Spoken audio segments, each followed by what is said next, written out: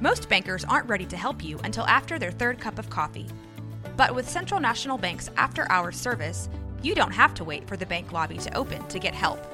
You can contact us from 6 to 8:30 in the morning or from 5 to 10 in the evening, and we'll connect you to a real, live, local person who can answer questions and fix problems 7 days a week. Bank different. Bank Central. Central National Bank. Member FDIC.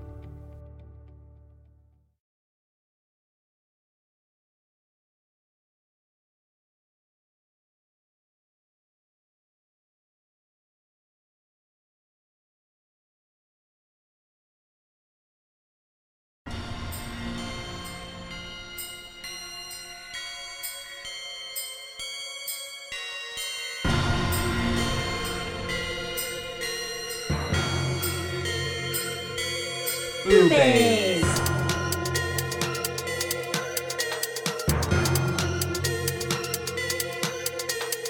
Boobies!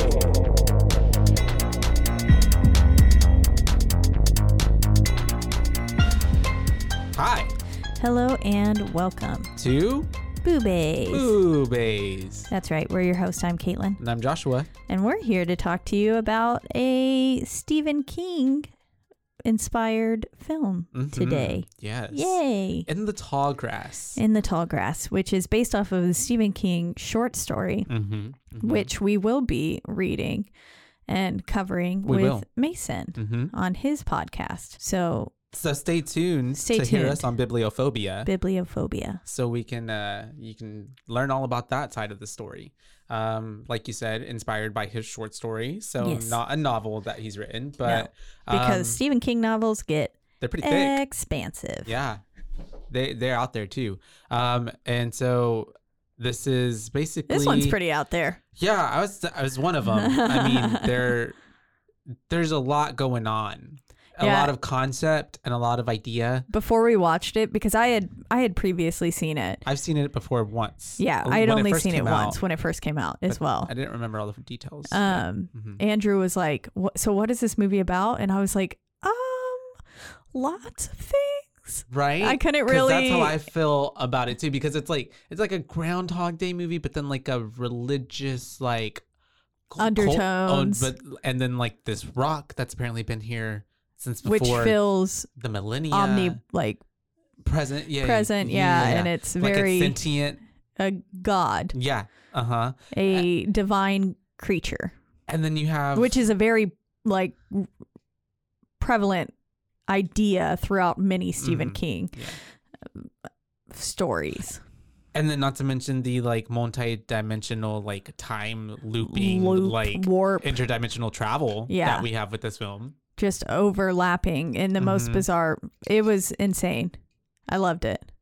Excuse me as I try to open this little can of Trulies. This episode is not inspired by Trulies, but it should be. And inspired. There we go. Inspired by a Truly. Okay, sorry. There we go.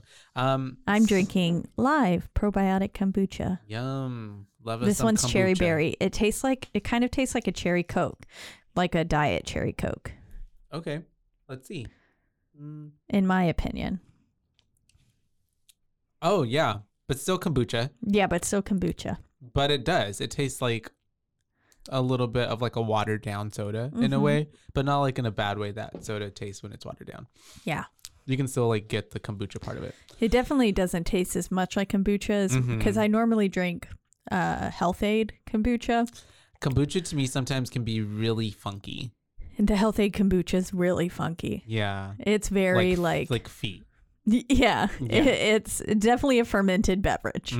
Yeah. Some of them I can't stomach, to be honest, because I can't get past probably the smell. Most of the time, whenever I would be like, "Oh, do you want to try this?" People would smell it, and I'm like, "Don't smell it." Yeah, I'm like don't smell it. Don't do it. You don't want to do that. It's like you just want to drink it. It's like that Drink Aid hangover cure. The one that smells like gasoline. So bad. Yeah, but it works. I also kind of really like the way it tastes. I don't know what's wrong with me. No, it's fine. There's nothing wrong with you. There's everything anything right that tastes like a harsh chemical. Send it down my gullet. It's basically made for Caitlin. Yes, that's what it is. Instead of an as seen on TV, it's as made for Caitlin. As made for Caitlin with a C.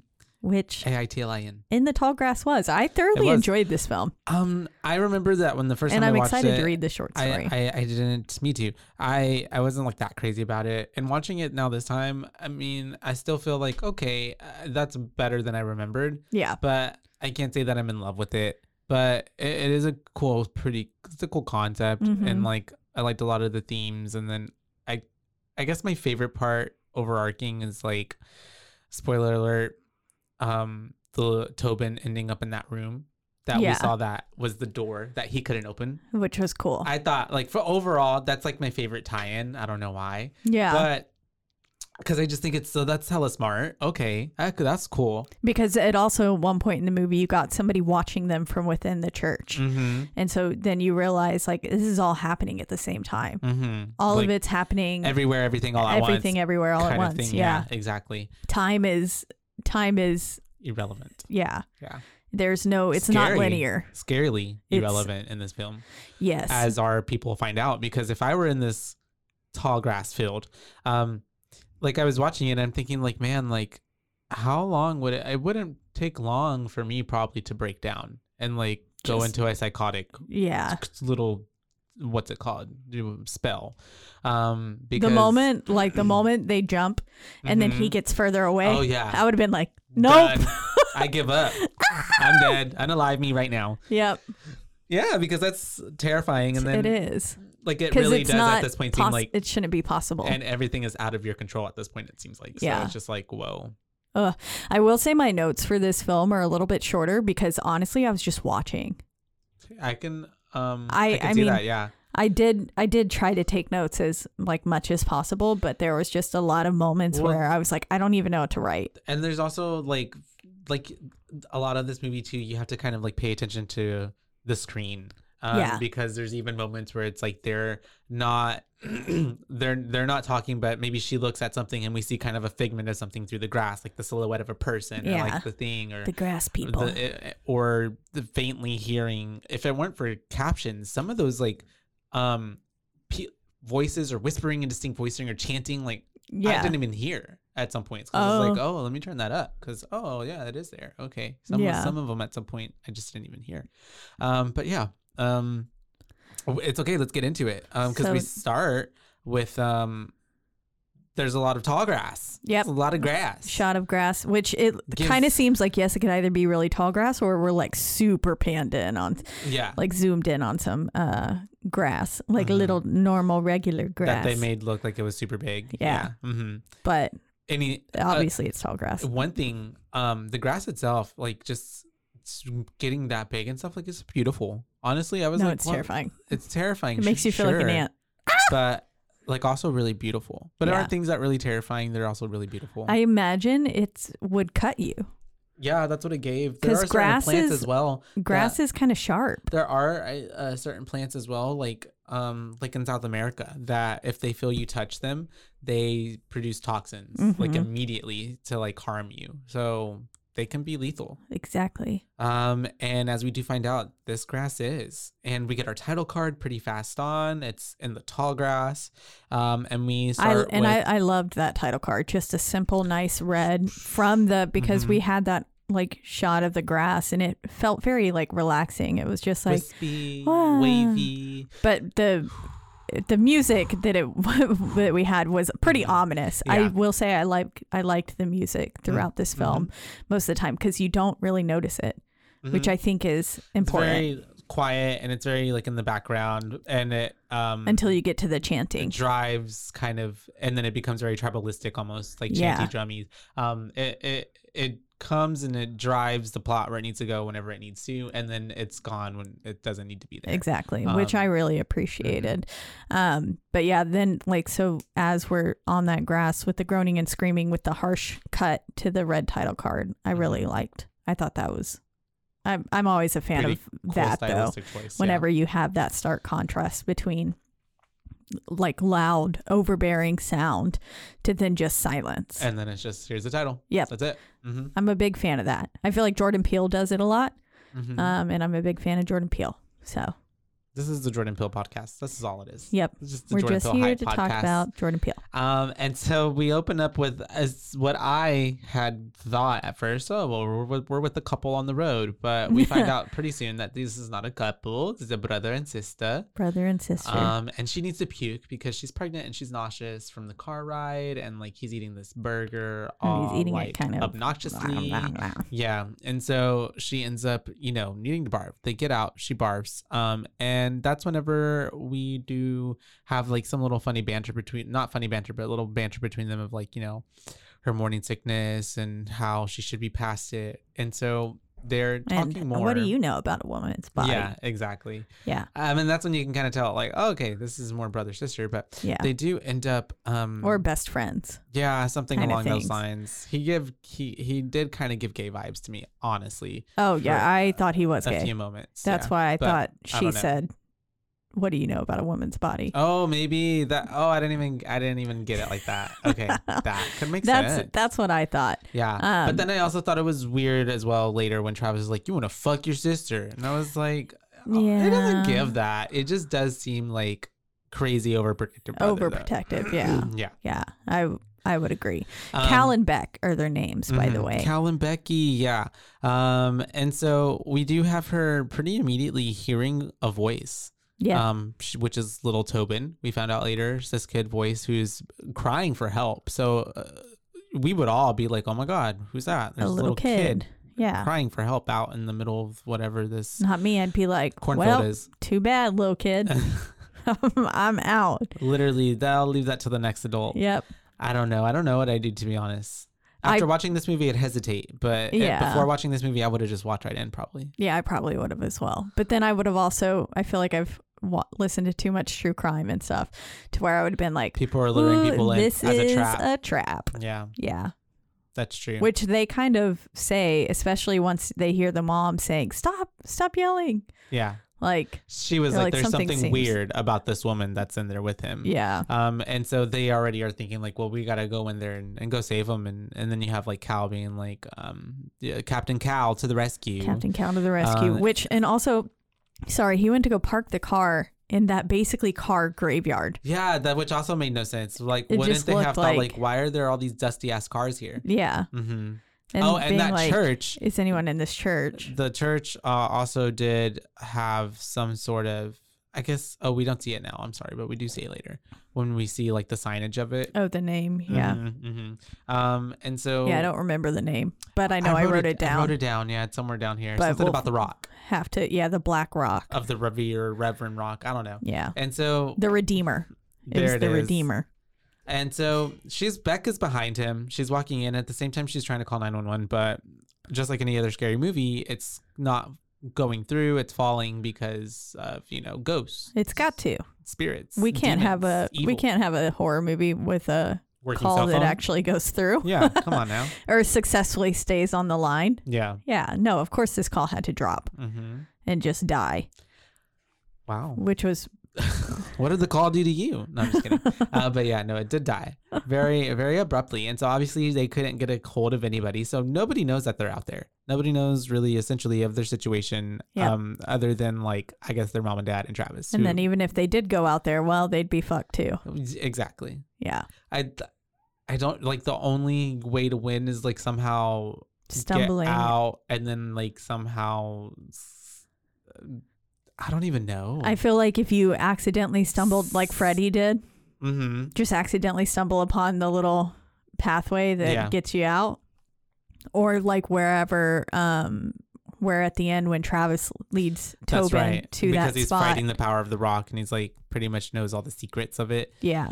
I just also feel like it's always going to be there because there's no point. Like, what if like, let's say, word gets out and then a whole bunch of people gang up and they're like, okay, we either need to set fire to this or like go and get all these lawnmowers and cut it down. Like, I feel like this grass would fight back. Like, something would like, There's no way they'd be able to. Yeah. No, or the people would lose fight their mind them. Or somehow. Yeah, exactly. Like it'll find a way to like infect people and then they'll go crazy. They like mow it and then it immediately is just growing up right behind them. Fold, and then they're just lost stuck in it. Yeah. In a maze. Yeah. Yeah. It also gave me Signs memories. Yeah. Because of the cornfield. Yeah. So that's pretty nostalgic. But anyways, they're in there and they lose the call. And because he went in first, and we'll find out later how the tall grass works. They seem to be really far apart from each other, even though she was just right behind him. Yeah, she turned around and she lost him, and now their voices sound way further away from one another. And so does Tobin's. Mm-hmm. Like Tobin's basically at one point, Cal's like, Tobin, stop moving. Yeah. Exactly. Like, and even she says to him at one point, like, stop moving. He's like, I'm not. I'm literally just standing still. Yeah, which that was so creepy whenever because Cal realizes it first. Because he hears her over here and then he hears her on this side. Yeah, and it was like, ooh, like, that's spooky. Because that's when he's like, I think something's not right here. Yeah. Like something's wrong. Yeah. Because he was like, you stop moving. And she was like, I'm not moving. Yeah. And, this is whenever they start to decide, like, okay, well, we're gonna come to each other, and she starts singing those nursery rhymes. Yeah, she's yelling like limericks and stuff. Like, there once was a man named McSweeney. He spilled some gin on his weenie just to be cute. He added vermouth and slipped his girl a martini. Did you grow up with that? No. Did you know that beforehand? No. Oh, okay. I don't know how I just remembered all of that. I was like, that was so like... Because I wasn't looking at my phone. Yeah, I know. Like, you just recited that. I didn't remember it all. What was the next one? There once was a woman. She swallowed there once was a lady named Jill. She swallowed an exploding pill. It blew up inside her, and then her vagina. No, it was something about her vagina like was found in North Carolina. And I don't. They're obviously not meant for children. No, but it's perfect for a scary movie because it's also like, okay, these are very eerie and like dark nursery rhymes. It feels like, but yeah. And so she's saying that out loud so that they can hear each other, but it's not working, and they still are feeling like they're passing each other up or they're too far from each other. So at this point, this is whenever I believe even like fucking Tobin is like, even like, are you guys still trying to find me? And then, he's like, what the hell? Literally. Why are you yelling these dirty rhymes? And then even I think Beck is at this point, she's like, fuck this kid. Like, but they end up jumping at this point, and they're like, okay, we're gonna jump. And so they end up doing it the first time, and they are like right close to each other. Yeah, very close to one another. But then they do it another time, and granted, she's pregnant, so remember that she's pregnant. Yeah. So she does jump up the second time, and they are so far from each other. It's just like a football field length away from one another. Yeah, that she even like falls back to the ground, and then it's like, because she's shocked once she sees it. She's like, oh my God. Yeah. Which that part was like, oh, that's so eerie. The first time I saw that, I remember, and even watching it again this time, I was like, oh God. Because I also love how like that would freak me out. They the shot of them jumping, they kind of like, it's not slow-mo, but a little slowed. It's like a touch like it hesitates delayed. Right at the top. Yeah. And so it's like you're getting to kind of see the high point right before you fall back down, which was really cool. And so, yeah, she falls into the mud. And at this point, I think that's whenever they were like, oh, okay, this isn't working. Yeah, they're freaking out now at this point. She falls. Cal's just making a beeline. He's like, I got to find her. And then he trips and falls into the mud. Trips and falls in the mud, and he looks over, and what does he see? He sees some blood on a leaf. Yep. Which also... he forgot his glasses. So how do you fucking see this blood on the leaf? I know, because it was like the drip. He made a big deal about it too. I'm like, I don't really have my glasses. I left them in the car. But yeah, he saw the blood and then the drip on the But then he like brushes the leaves a little bit more, the grass, sorry, and it's a fucking dead dog. It's Freddy with his eyes gouged out. So this dog was obviously murdered. Yeah. And so that's whenever they do. I think they're talking to each other a little bit more. They're like, forget the kid. This is about us now. We gotta help each other out. Yeah. We gotta find one another. Fuck this little kid. Because it's about to be nighttime. Yeah. And you can tell it's already like kind of dusk. Like it's not necessarily all the way dark, but it's pretty much nighttime right now. It's definitely getting that direction. Yeah. And they're still lost. And that's whenever I think at this point Patrick Wilson's character Ross comes up. Yes. Yeah. Yep. This is where she runs into Ross, and he immediately gives bad vibes. Suspicious. Like, so sus. Like he gives creeper. He gives, what are you doing here? That you're to committing it. Are you really Tobin's dad? Yeah. And also just like at first I was like, I can't remember, because Andrew was like, no, I don't like this guy. And I was like, yeah, no. And then I was like, I don't remember if he's actually Tobin's dad. He is. He ends up being Tobin's dad, but he also just gives Major like the way he is kind of like boss, like telling her what to do, and like what, like it's just like creep vibes. Like don't and it already feels like, and at the end whenever he does make those sexual. Oh yeah, like, do you want to feel me inside you? Creep. Like that was the grass talking. No, I'm just kidding. But he gives just like from the get-go Major douche vibes, and like you just already know like this is gonna be not your favorite character. Very type A, the man that tells you you're prettier if you smile. Yeah, exactly. Kind of, and then also touches your shoulder as he tells you like it's okay to be touching other people, and it's not without their permission. Consent. It's a real thing, guys. But anyways, he shows up. For most of the part, I'm like, this is Patrick, because I didn't know his name was Ross until pretty much the end of the movie. But Ross is somehow I think he says Ross something's the name, and real estate's the game. Probably is what he said. And that gives him his vibes. And so he ends up telling her, like, you know, I can get you out of here. I know the way out. And then that's whenever I think she's even like, well, if you know the way out, like, why are you still in here? Yeah. And he's just like really trying to like almost car salesman up. He's very trying to divert her attention and like change the subject and being like, well, come on, like we got to go. You got to follow me. Yeah. I'm the only way. And I mean, he does come up out with a pretty valid response that makes her put her guard down. And he was like, well, I'm not going to leave my family out here, which again, we can tell is suspicious, but he hasn't been able to find his family yet. And so that she takes that as like okay, well, I'll follow you. And then we come back with Cal. He's kind of given up hope a little bit, it seems like. But then Tobin pops up. Fucking Tobin. Tobin looks so creepy. With a fucking dead bird. With his little eyes, too. The way that they're like glowing in the moonlight. This actor is pretty creepy looking, to be honest. He is. Sorry, kid. Sorry, kid, but you're a little creepy. But hey, you'll have a shtick and you can get some roles with that. Yep. But he's also being really cryptic as fuck, because he's like basically saying like, Becky's gonna die. The grass told me, and also you're never getting out of here. You'll be able to find her soon because. Oh, that's right. Yes. It's easier to find things once they're dead. The Phil doesn't move dead things around, which is such a common thing throughout the whole thread throughout the entire movie. Yeah, this definitely comes back to play. Yeah. Probably in about 20 minutes. Yeah. And so that's whenever we do have him telling him basically Becky's gonna die soon, and the reason I know this is because of the rock, and the rock tells me everything. It tells me to listen to the grass, and this is how I know. And then Cal is like, basically, the tall grass knows all. It knows everything. Cal is trying to ask Tobin, like, you know, if he knows where Becky is, then to show him. And then Tobin is like, you know, okay, I'll take you, I'll show you. And so I, at this point, was thinking, oh, he's gonna like, you know, take him to Becky, but no, he ends up taking him to the rock. Yep. The big ass rock. And this is a Tobin that survived other things. Yeah, that's true. Because this is a Tobin that's touched the rock, and not the Tobin that we get at the end. Because that Tobin is a different Tobin that didn't touch the rock. Yeah. Yeah.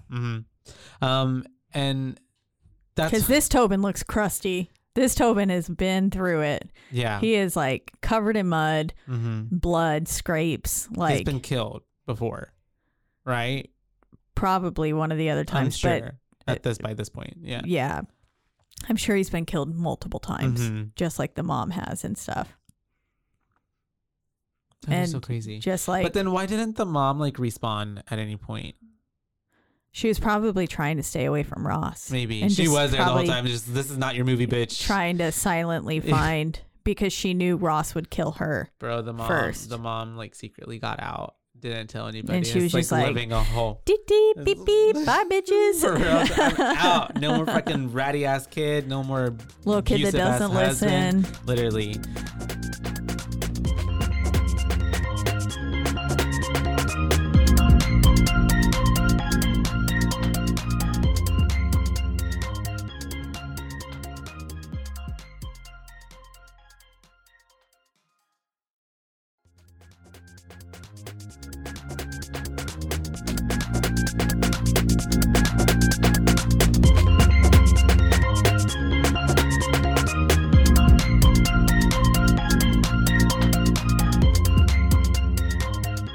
So we cut back to Ross and Becky, and they're having a conversation. Essentially, I guess he's trying to get to know her, and he's talking to her about his family and stuff. Saying family is everything. Kind of thing. And I guess, well, he's really trying to build it up like he's a good guy and he's trying to find family them. man. Yeah.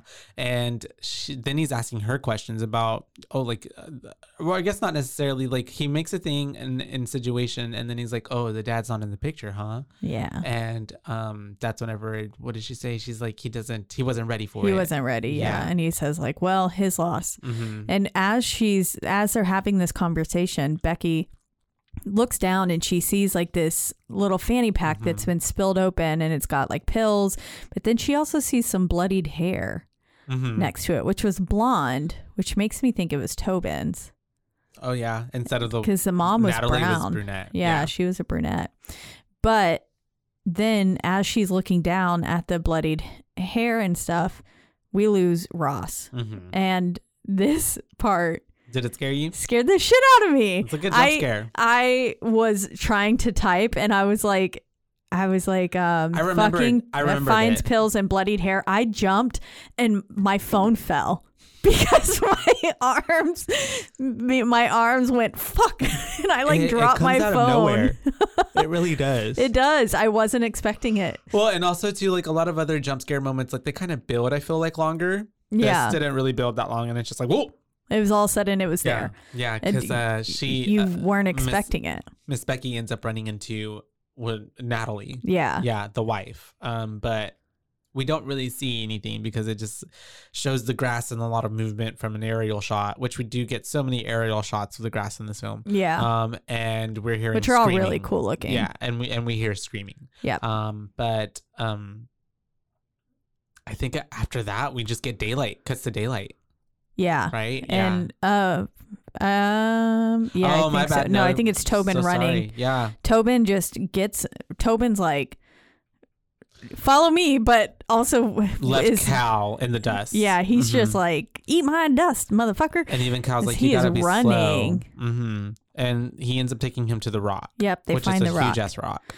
And this is the Tobin that has touched it because he touches it. I hate the way he's like, boy, that sure does feel good. Boy, that feels good. It's so weird. It was. I was like, what the fuck? Is the rock a drug? Because he was basically like, you see, whenever he puts his hand on it, all of he gets little goosebumps and the hair stands on end on his arm. And then he's like, woo. He's like, he gets a little shiver. It's a little hit. Yeah. And so he tries to get Cal to touch the rock. And that's whenever he almost touches the rock. Sorry. And then that's whenever he hears Becky's screams. Yeah. And that's when he starts to run after her. And Tobin's like, sorry, Cal, too late. Yeah. Already. And at this point, it's daylight, I believe now. Yes. Daylight. And then this is where we're with some dude in a truck. Yep. Yeah. Who turns out to be Travis. We don't find that out for maybe a little bit. But I immediately was like, this is probably the dad. And he is looking for Becky and Cal because we see he has a picture of the both of them. And he ends up getting to the church. He does see their vehicle there. Yep. And he recognizes it and he's able to look in. The Church of the Black Rock of the Redeemer. There we go. And you can tell that it's been a while because like he looks in there and like there was that burger that Cal was eating and it's just like moldy as fuck. And covered in maggots. And there's so much dust. That it's been sitting there a while. Like the license plate was like blacked out almost with all the dust. He had to sit there and brush it off to even make sure it was theirs. And he ends up walking into the church, which is very green. Yeah, it looked really cool. With the lighting. Yeah, I guess coming through the stained glass or whatever it was. But it was really pretty. And he ends up seeing this door all the way at the end of the way. And it also looks like a big medieval. It does. It reminded me of Sleepy Hollow. Oh, yes. With the church with the door all the way at the end. And he, what does one do when they see a door? You try to open it. But he can't. It's locked. Can't get in through it.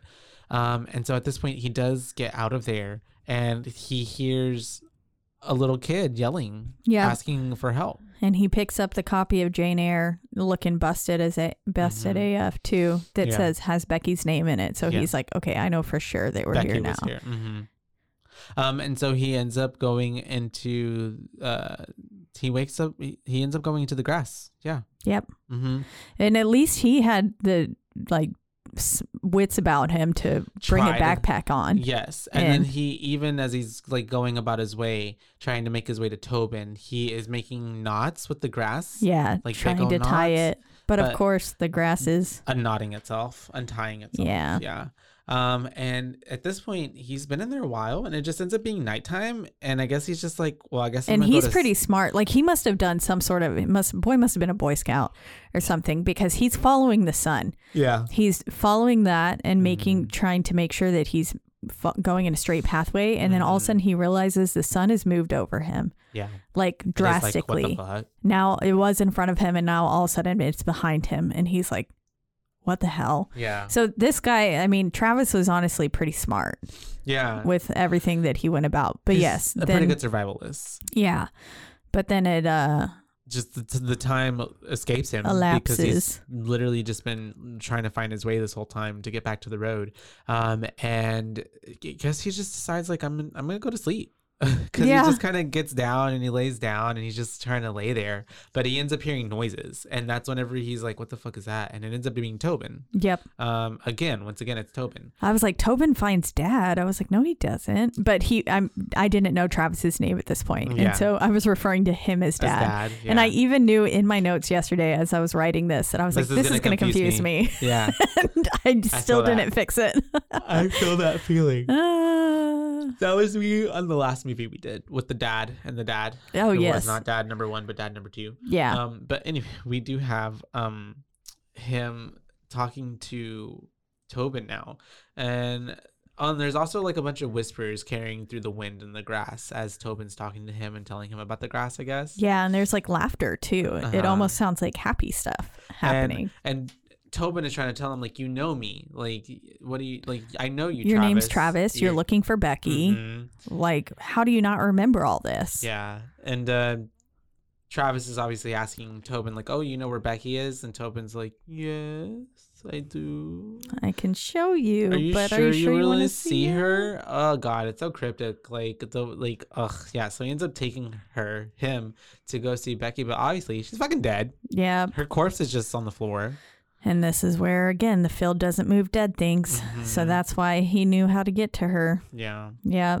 And so at this point, we do have him crying over her body. And then he finds some sort of crab necklace. Yeah, that I guess he gave to her. I don't know. It's like has very I'm assuming it was maybe like, aren't cancers crabs? Oh, maybe. Yeah, they are. Yeah. And so that's whenever I think Tobin like disappears at this point. Or something, or gets away from him. Yeah, time. My next note is that time starts overlapping now. Oh yeah, because it's daytime now. Yeah, we're back, and we're now with Tobin and Freddie hearing the Travis yelling out there because Travis couldn't find him. Yeah, and then, he's yelling at Tobin. Yeah, I see where you're at. Yeah. And then that's whenever we do have the Tobin's family out here now, going into the grass field because they were hearing Travis in the field of grass. Yeah. But because see, this is even confusing to talk about now because Travis went in because Tobin was calling him, but now they're going in because Travis was calling him, which is why Tobin knew him from the first time of him calling him. Like, yeah, it's all cyclical. It's all a big mess. And at first Tobin was hesitant, but then of course Freddie the dog runs in and Tobin chases after him, and then too late does Travis say, don't come in here. Yeah. But and at that point it was, well, a little too late. Mom, Dad, Natalie, Ross, they're all in there now. And at this point, I believe after they go in, it kind of transitions out and it's nighttime now. Yeah, and we're with Ross. And he is complaining about, this is when he's like, getting mad at Tobin. Kid that can't listen. Like, ugh, like now a wife who, like, if only his mom could act like a mom for a day. Oh, yeah, and take care of her son. Yeah. Yeah. So he sounds like a really shitty person at this point. And so he's just going in there and he ends up very quickly finding the rock. Yep. And he gets his way to it and he touches it. And I think at this point, it fades away from that because we don't really see anything. We're getting like chanting in the grass and stuff like that. Because it's daytime and stuff. But then now we're hearing Tobin scream again and it's all happening again. So now Becky and Cal are back out at the start. Yes. And that's whenever they're back there when they first heard Tobin. And this is where we see someone watching from the church as well. Oh, yeah, that's right. Yep. And so they end up going into the grass again.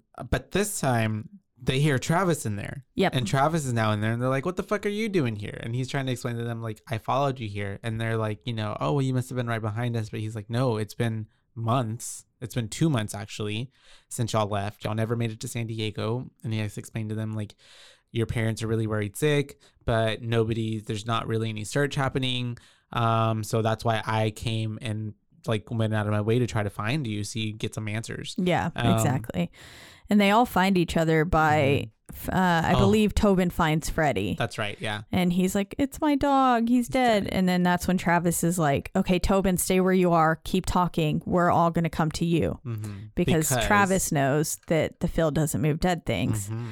So Travis does, but this is new Tobin that doesn't know this yet. Yeah. And so it's all a mess. Yeah, very much so. And so as they're talking about all that and they get all that, they end up putting Tobin on on Travis's shoulders. And they're like, can you make out any buildings? Can you see something? Can you see the road? And he does end up seeing like the top of one building. And so they end up using that as their kind of anchor and they're just going towards it. Yeah. Essentially. And at this point, Becky's phone, I think, even does something weird. Yeah. She gets a call from an unknown number.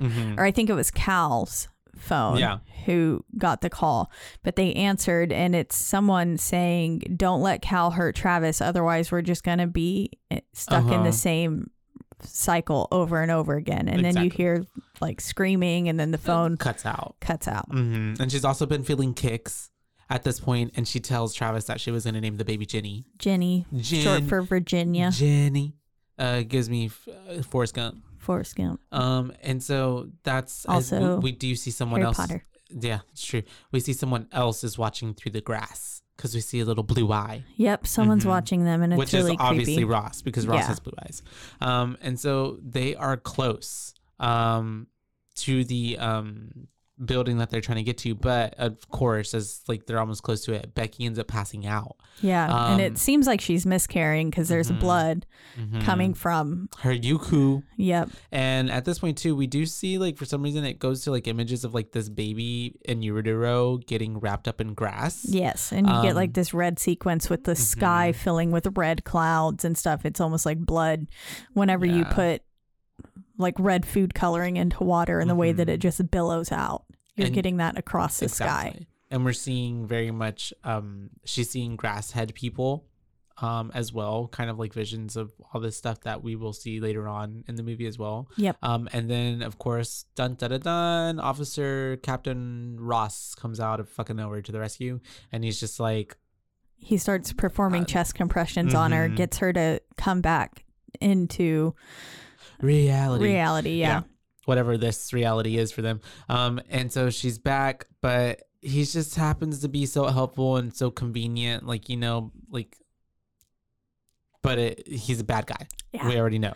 So he's being weird and he's singing some damn folk song as he's like trying to lead them to, because he's saying he knows the way out. He's got the golden ticket for any takers. And it's like just the way, like, who talks like that? Yeah. Yeah. And he was saying that fate conspired for us to meet and stuff like that. And it's just like all very, again, cryptic. And because Travis is a musician and he used to like play a something, I don't remember, something like that. And Ross was talking about how me, my Gibson, and Jesus, we were going to rock the world. And I went, rock.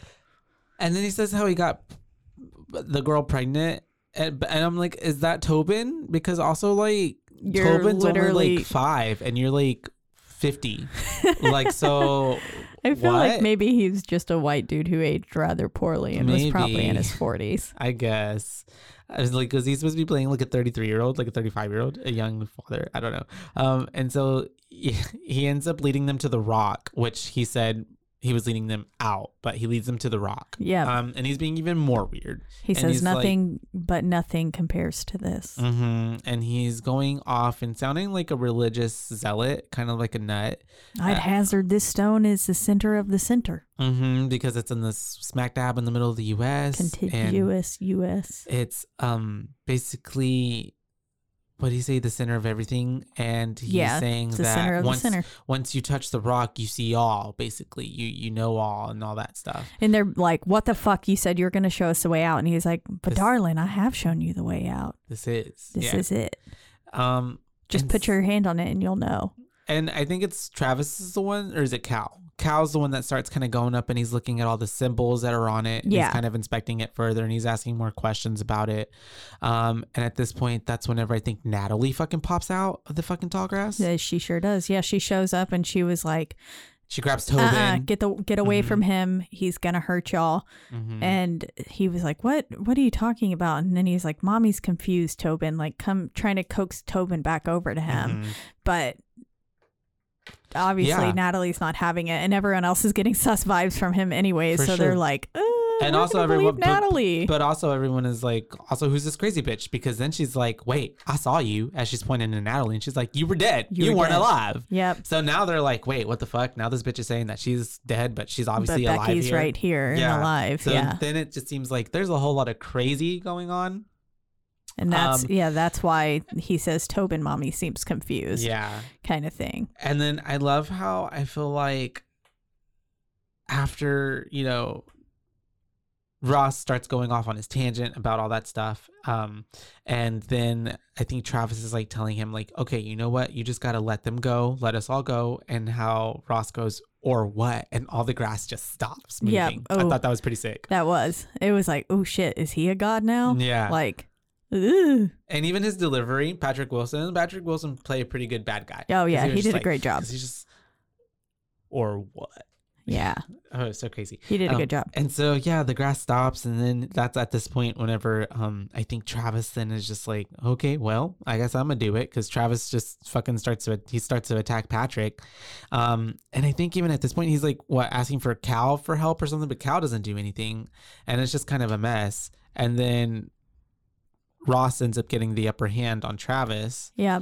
And kind of he dislocates his shoulder. That's right. Yeah. I think is what it is. To fall on the ground. Yeah. And so at this point he ends up getting back to Natalie. Which this part is fucking brutal. Yeah, because he's talking to them and he's just got his freaking hands on her head and you already know what's about to happen. And he's I think Tobin is just like, begging him not to hurt Mommy, and then he's just like, it's okay, Tobin, Mommy's just flesh. All flesh is grass. And all flesh is grass. Yeah. And just squishes her head. Crush the mom's skull like a watermelon. And then this cues them to start running. Freaking out. Yeah. He was like, you can't run from redemption. And it was like, ah! And then all of a sudden Freddy's alive again. We got another Freddy. Yeah. Who's survived it all. Literally. And they make it to the bowling alley. They do. They finally make it to that building that they'd been trying to get to all along. Which also, why the fuck is there a bowling alley? I know. In the middle of this fucking tall grass. Yeah. Like, what? Who knows? What the fuck? Very bizarre. So yeah, they end up getting there. Cal has to pop Travis's shoulder back into place.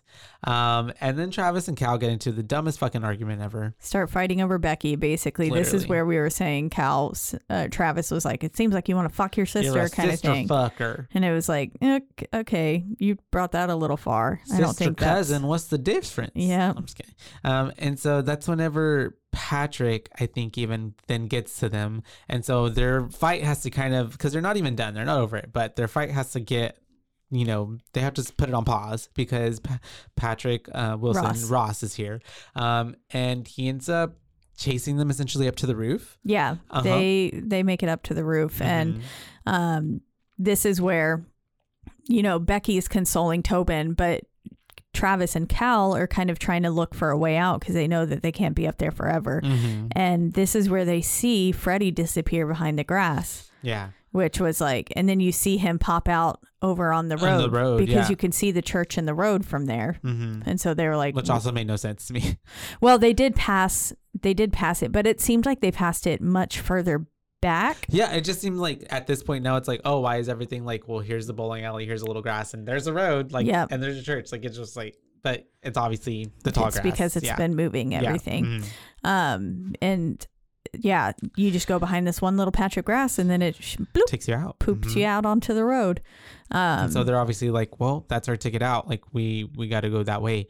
And this part was pretty brutal, man. Yeah, because Cal's hanging on to this, like the signage, like the bowling pin that's up on the roof, and it breaks, and Travis is hanging on. Yeah. And Cal catches him whenever it breaks, but then Cal just opens his hand and lets him fall. Very Mufasa. Yes. Yeah. Very Mufasa. Like, just brother, help me. And then he's like, long live the king, and just like, let's go. And so he just falls down, which is pretty sad, because Travis was up to this point pretty much like the antagonist, like the good guy, the savior, the hero. Yep. And Cal literally, like, because you even I love the way, kudos to the direction and I guess like him as an actor, because you can really read on his face as an actor, like he's like, this is it, this is my opportunity and I am taking it. And like it just switches from like, oh my god, bro, are you okay, to like,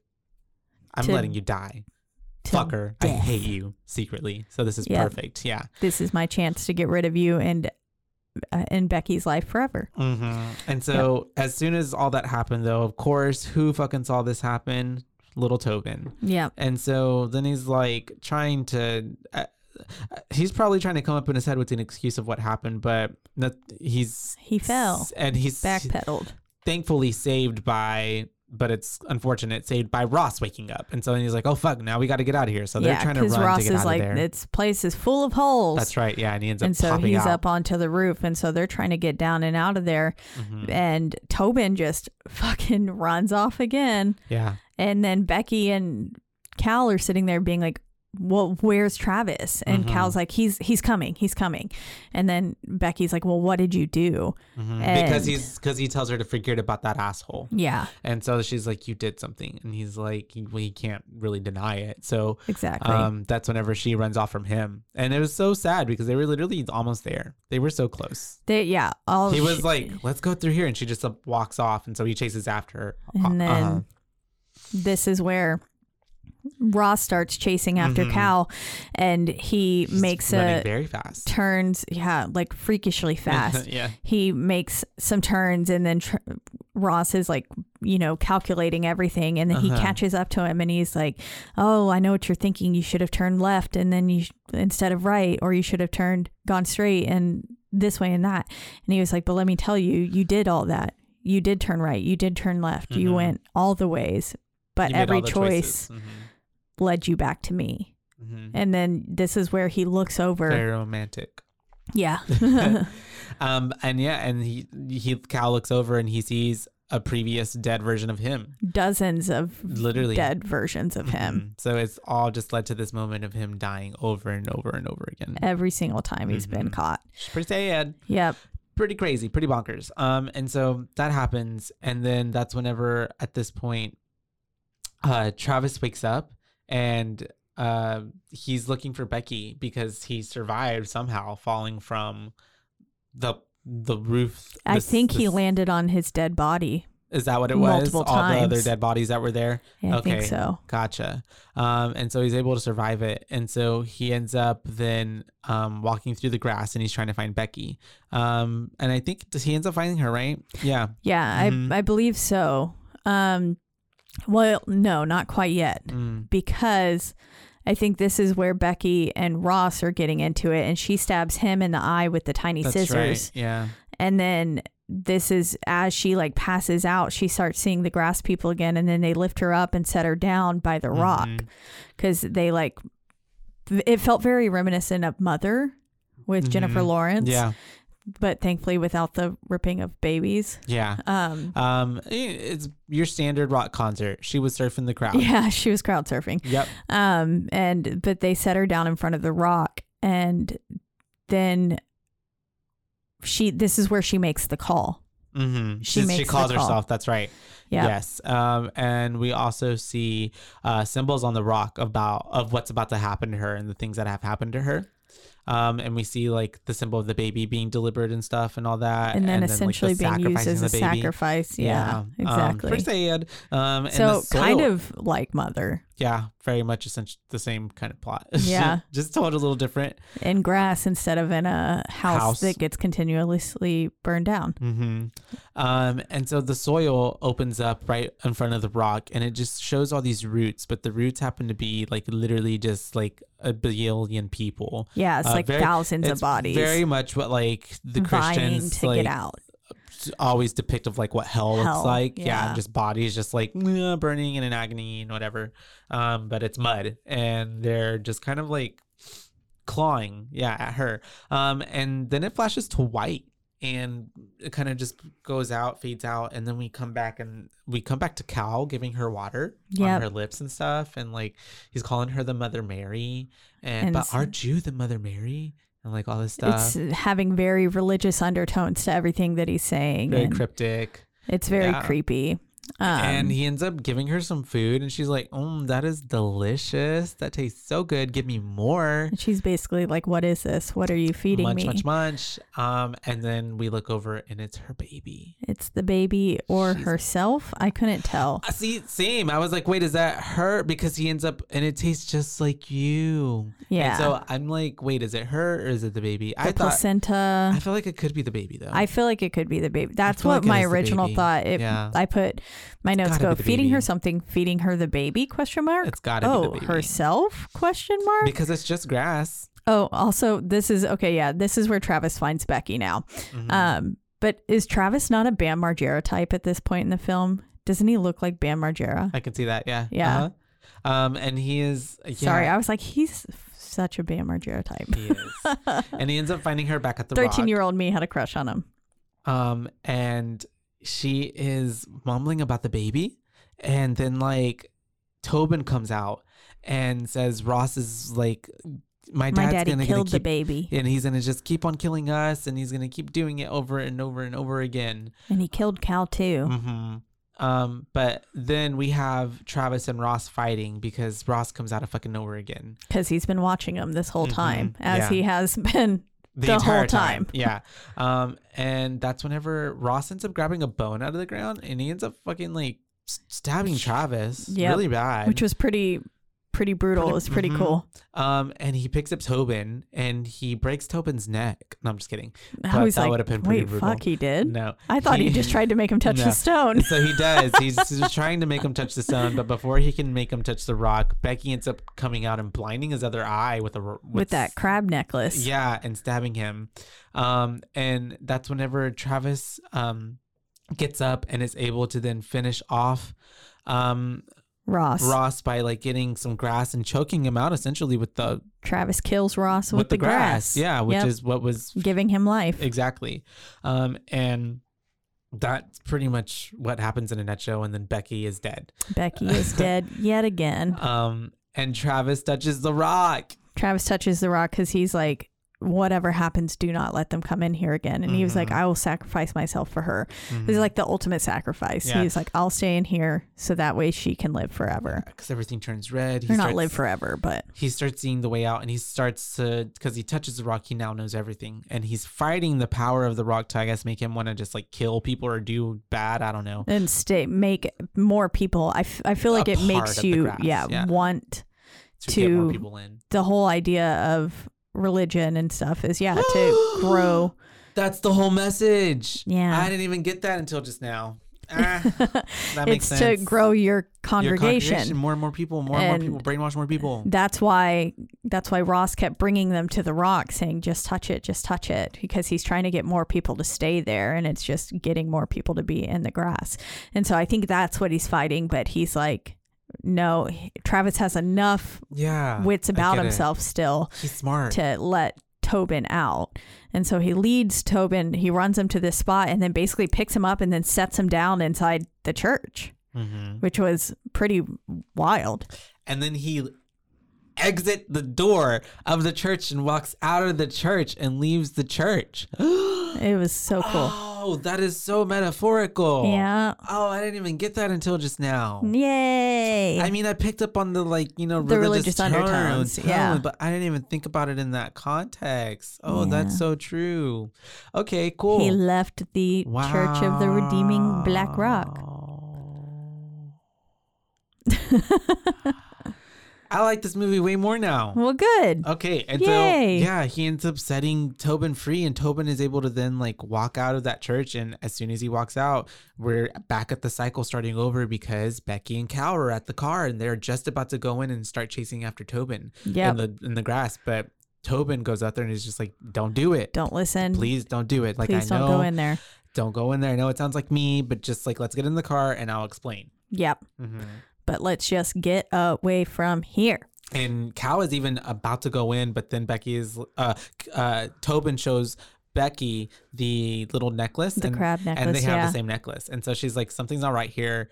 Let's trust this kid. And she's like, who gave this to you? And he says, Travis. And then that's when Becky's like, okay, no, let's get in the car. Something's not right. And they get in the car, and she decides, no, we're going to go back, take him to a police station in Topeka and not head to San Diego because I'm going to keep Jenny.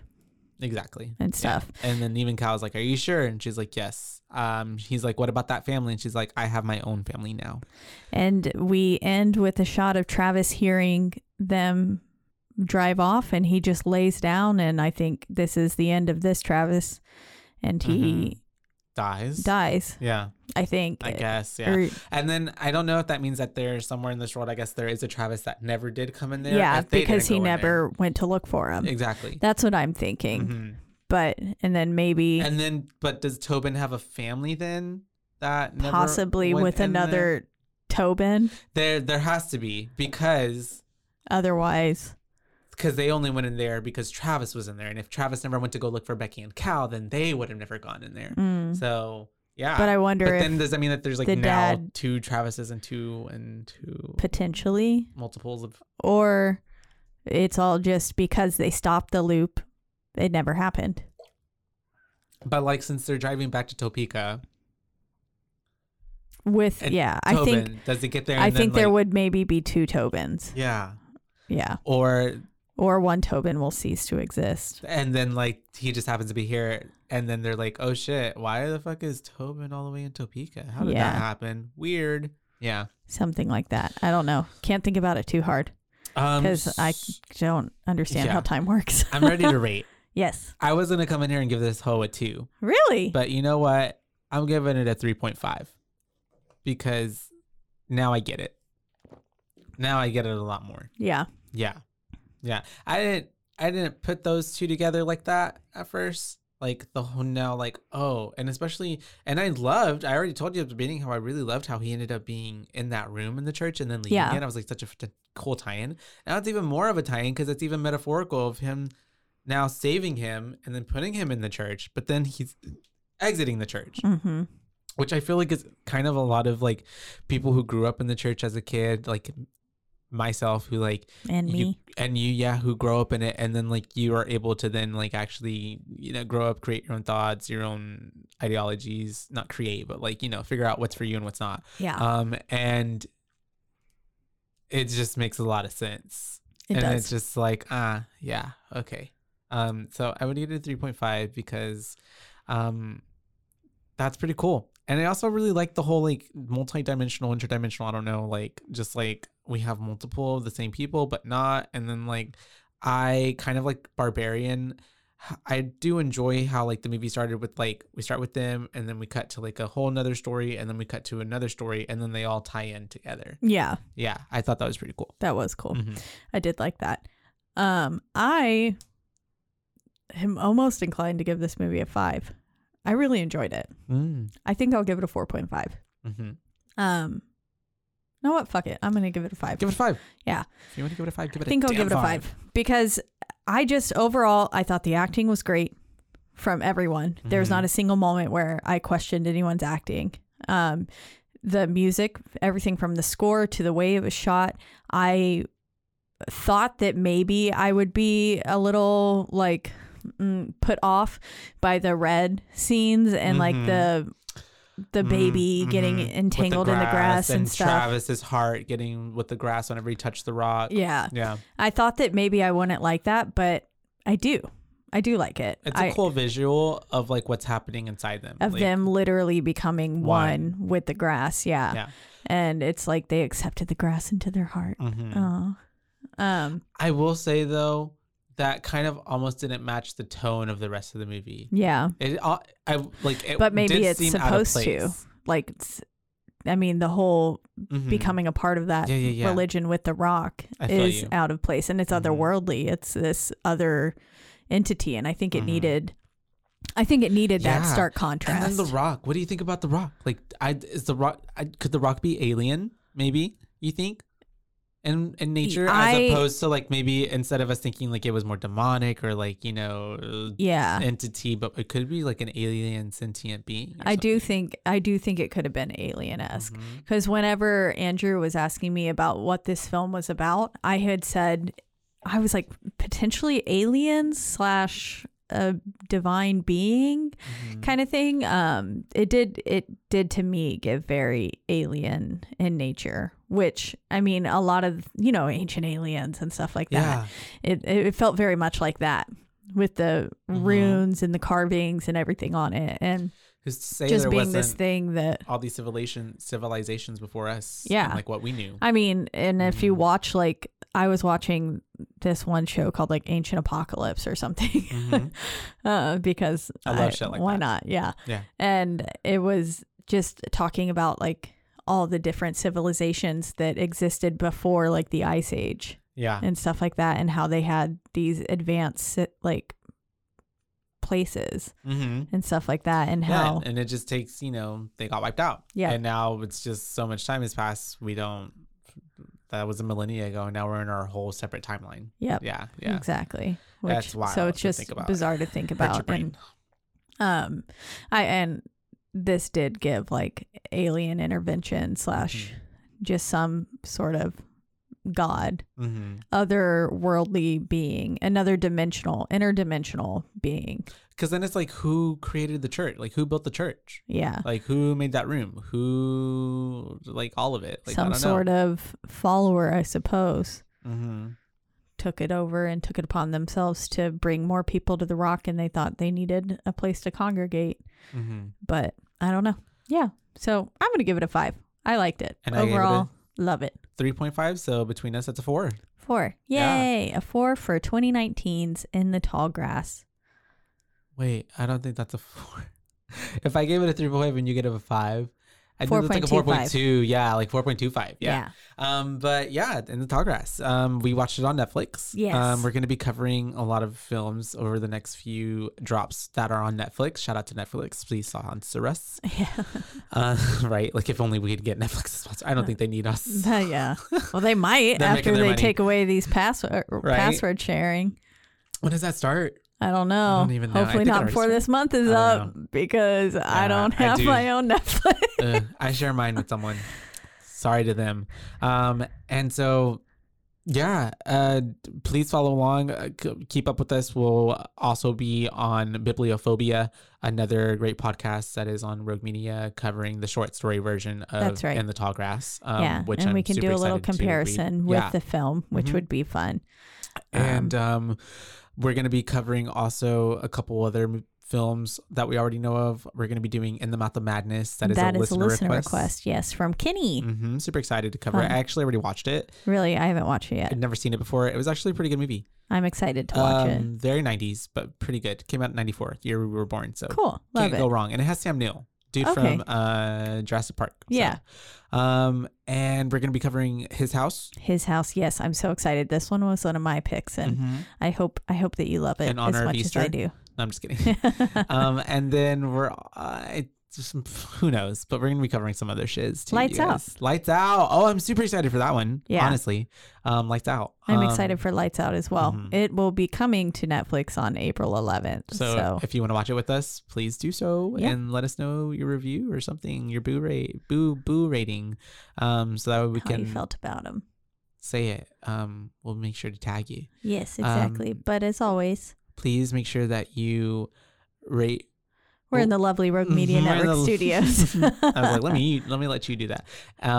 And you can listen to our show and a bunch of other great shows like Bibliophobia, right?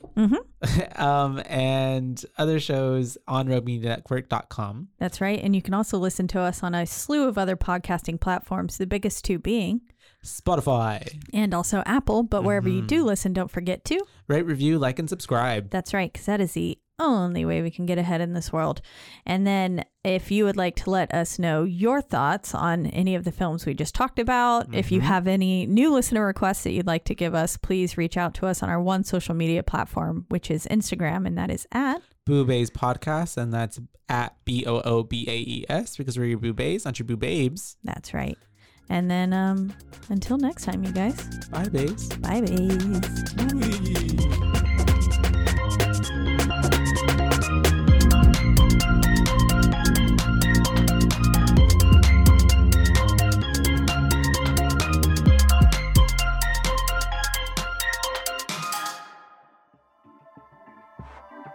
This has been a Rogue Media Network production.